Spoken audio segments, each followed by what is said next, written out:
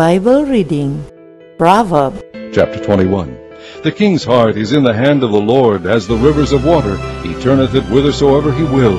Every way of a man is right in his own eyes, but the Lord pondereth the hearts. To do justice and judgment is more acceptable to the Lord than sacrifice. An high look and a proud heart, and the plowing of the wicked is sin.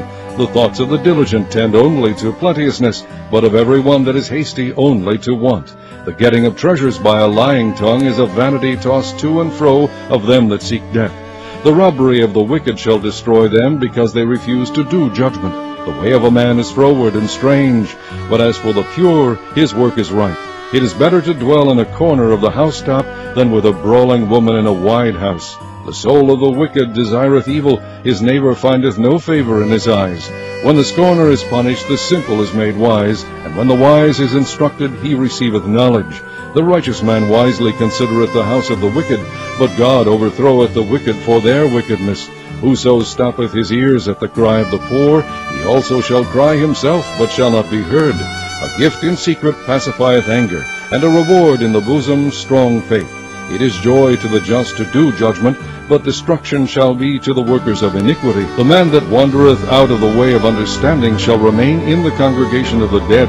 He that loveth pleasure shall be a poor man. He that loveth wine and oil shall not be rich. The wicked shall be a ransom for the righteous, and the transgressor for the upright. It is better to dwell in the wilderness than with a contentious and an angry woman.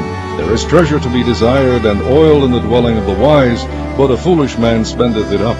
He that followeth after righteousness and mercy findeth life, righteousness, and honor. A wise man scaleth the city of the mighty, and casteth down the strength of the confidence thereof. Whoso keepeth his mouth and his tongue keepeth his soul from troubles. Proud and haughty scorner is his name, who dealeth in proud wrath. The desire of the slothful killeth him, for his hands refuse to labor. He coveteth greedily all the day long, but the righteous giveth and spareth not.